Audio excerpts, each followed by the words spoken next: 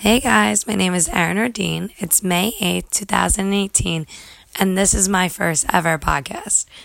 I am creating this podcast so that people can come on my journey to the Olympic Bobsled Combine on July 7th, 2018 in Lake Placid.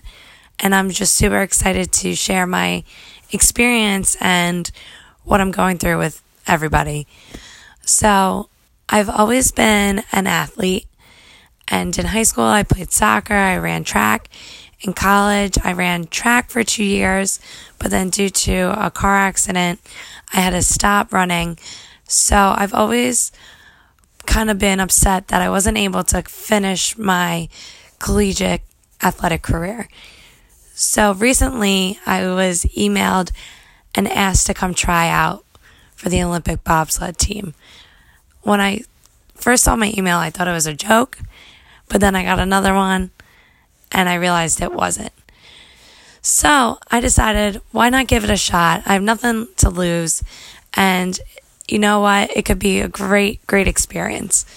So today was my first day of training. And for my coach, I picked the one and only legend, Oliver St. Aud. He is one of the most knowledgeable coaches I know.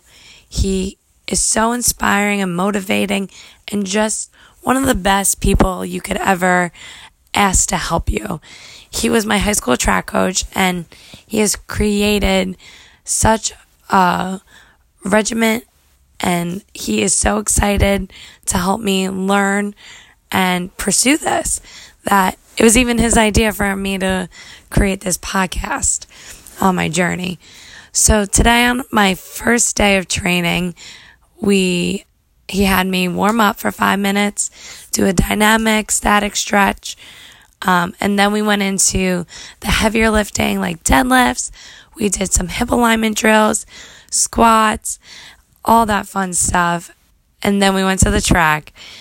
And when I got to the track, I looked like a deer that has never walked before because my legs were jello. But after a lap and some strides, I was able to get some momentum and some feeling back. It was a really good day.